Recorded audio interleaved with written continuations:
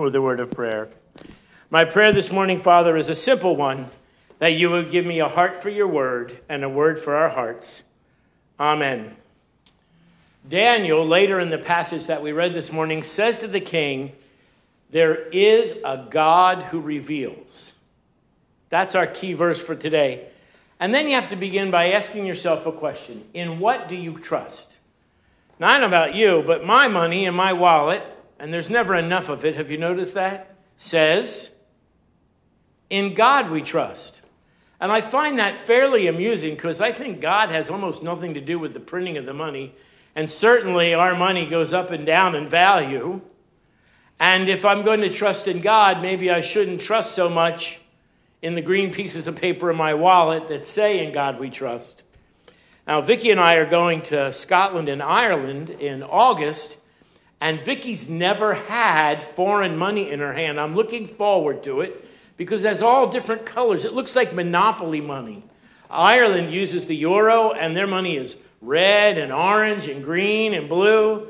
And the British pound also comes in different colors, and their coins look funny.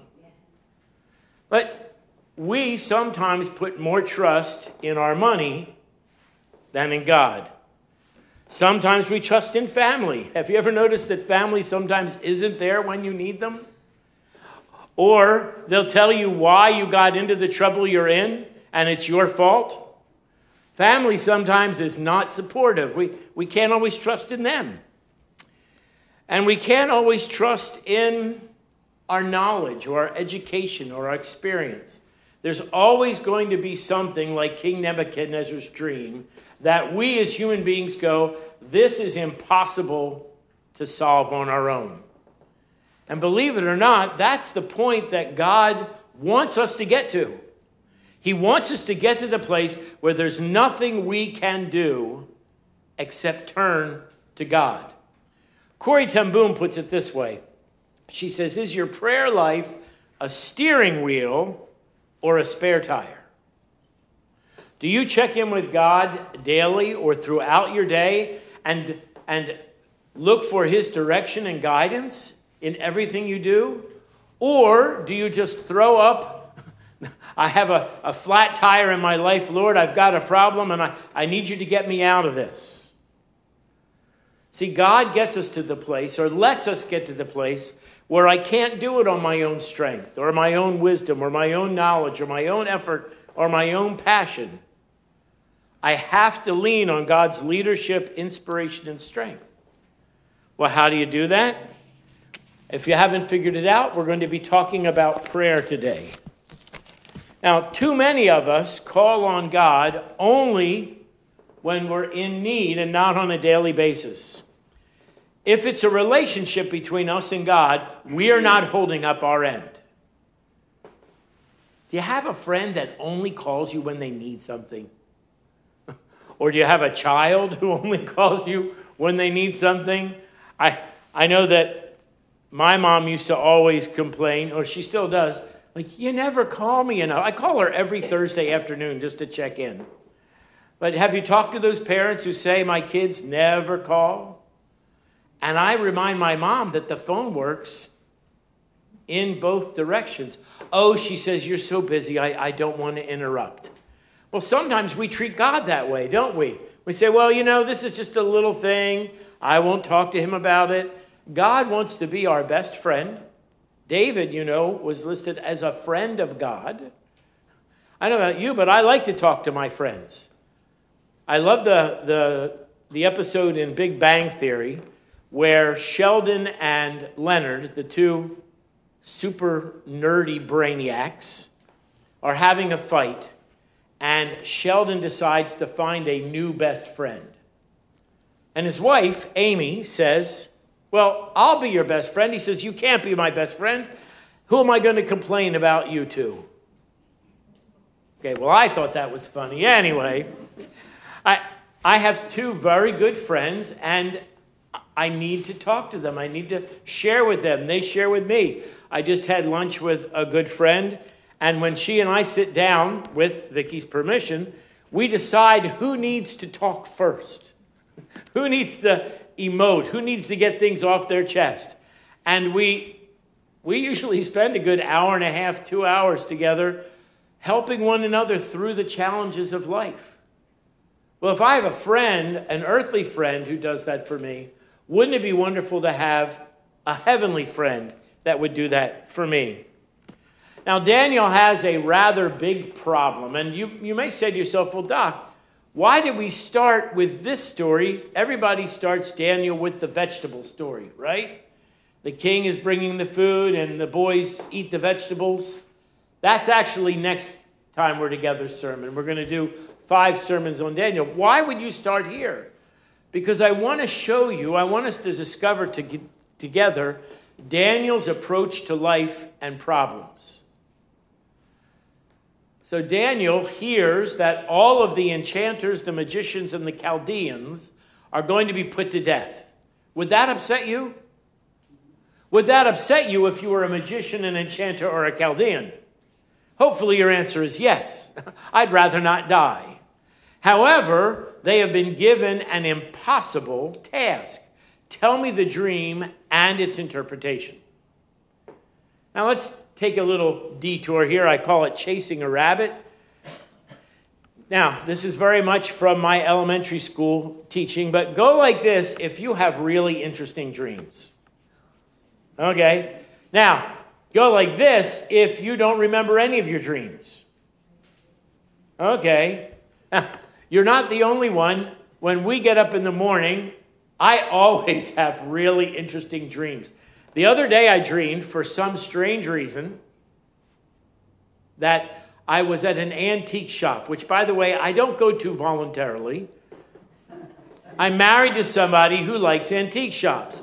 Well, this antique shop in my dream had a deal that you could pay $200 and you could pick up anything you wanted and carry it out the door.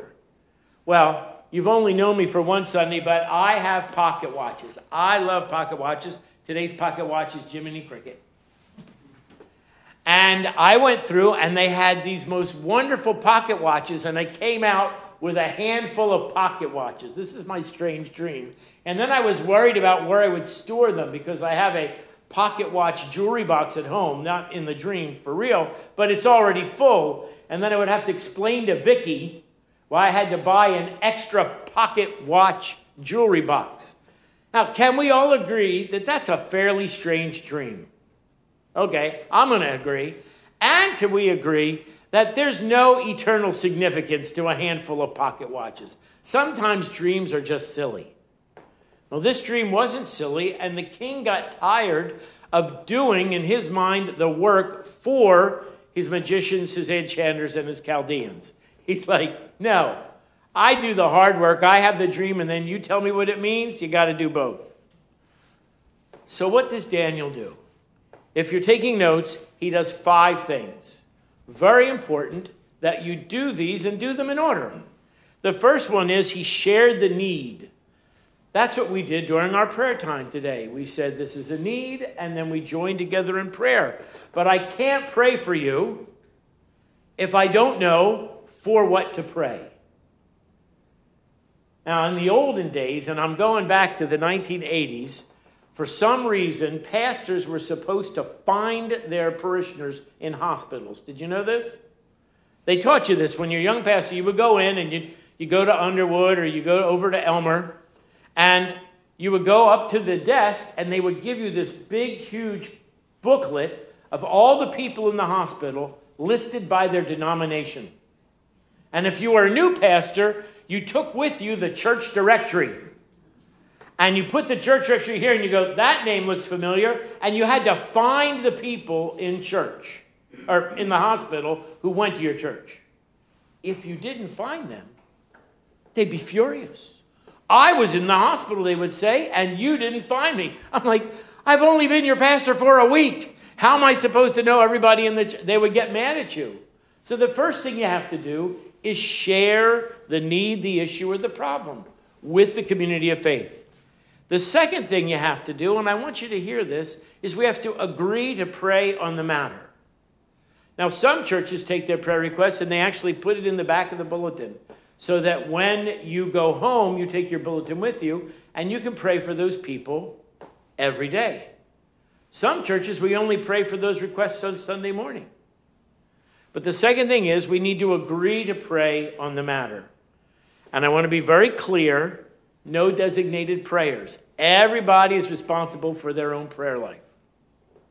The third thing we need to do, and I want you to hear this, is we need to expect an answer. God is not up there with his hands over his ears going, nah, nah, nah, nah. He listens to every request. He answers every request. But sometimes we don't look for the answers. We have to pray expectantly. Then, when you have an answer, whatever that answer is, you need to be grateful for the answer. That God has answered your prayer. We need to thank him for being God, for his blessings, and the answers to our specific prayer. Now, if the prayer requires action, what do we have to do? You have to act on the answer to the prayer. Daniel had the answer. It came in a vision at night. But if he just sat in his house and never told the king the answer to the prayer, he would have been put to death with all of the magicians, the enchanters, and the Chaldeans. Now, I want you to tell when I was a young pastor, and some of you might think I'm still a young pastor, but I'm older than I used to be. I used to think that we needed to teach people how to pray. You remember learning Acts, adoration, confession, thanksgiving, and supplication. Bill Bright called it spiritual breathing, out with the sin, in with the blessings of God. And you know what? It's come to my attention and opinion that we don't need to be taught how to pray. God listens to each and every one of us. Imagine if I sat down with my best friend that I had lunch with this week, and I said, "Oh, thou gracious friend, you are the brightness of my day. I appreciate," right? God doesn't need the fancy language. He needs you to wake up in the morning and go, "Good morning, God." Perhaps not "Good God, it's morning." "Good morning, God." And tell him what you've got laid out for your day. Tell him what you're excited about. Tell him what you're worried about. Pray for the people you're going to meet. It becomes a daily conversation. So that now that I'm a more mature pastor, I'm more concerned about when we pray and that we have gratitude when we pray. I don't think enough people look for those answers and then are thankful. In my own life, I found that by increasing my awareness of God's gifts, blessings, and hand in my life, I personally find peace, direction, and purpose. That's a steering wheel prayer life.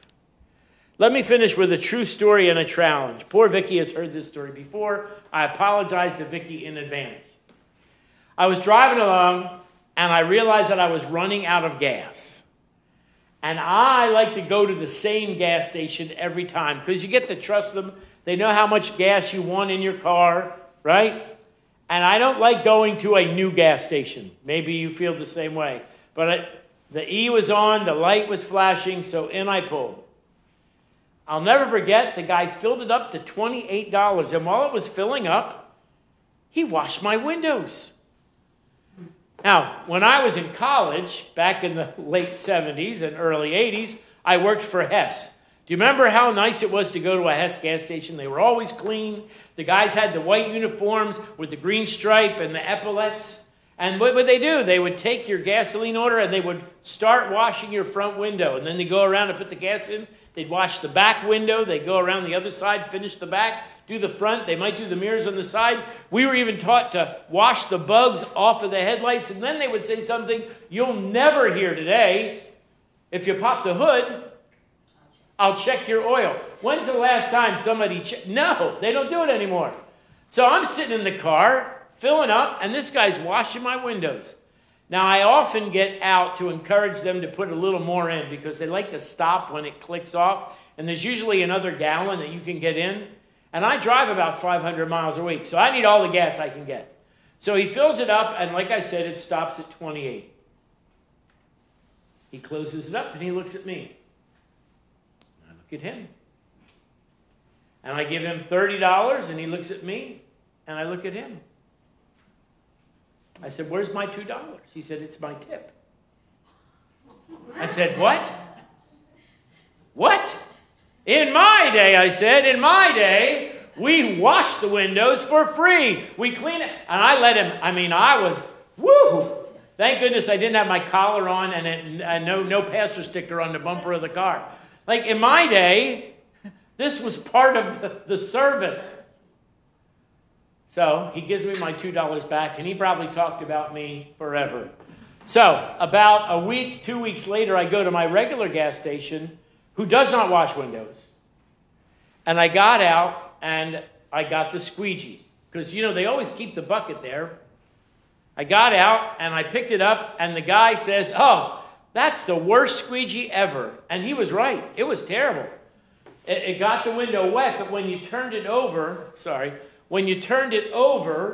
the rubber would not clean the window. Now, let me tell you why. You have to break in a squeegee. That rubber has to be used over time, and then it gets flexible, and you can clean the window. Now, I realize some of you are wondering, why is he spending so much time on this? The squeegee is very much like our prayer life. We know it's there. We know what it's for. We know how to use it.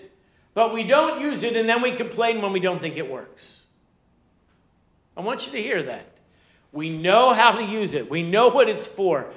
Everybody who's ever set foot in the church has said at least one prayer, even if it's the Lord's Prayer. We know what it is. We know how to use it. We know what it does. And then when we don't do it regularly, we complain that it's not working. So if we're talking about God and steering wheels and spare tires, I don't know if you drive by the Barnesboro Methodist Church, but they always have really neat things on their sign. And last week, this is what they had. It said, if God is your co-pilot, change seats. I want you to think about that. If God is your co-pilot, change seats. Who's supposed to be driving? Not you. God. Steering wheel, not a spare tire. Make it a point, a part, a priority of your life to pray and let God become your steering wheel. Pray with other Christians, not a solo performance. That's the last thing I want you to think about, is that the first thing Daniel did was he gathered his prayer group together. Daniel, Shadrach, Meshach, and Abednego prayed together. They shared their chorus of voices and concerns to God. And I'm going to finish with this. When God answers our prayers, and I'm not saying if God answers our prayers, when God answers our prayers, when he directs and convicts and inspires us, we need to thank him and we need to act. Amen.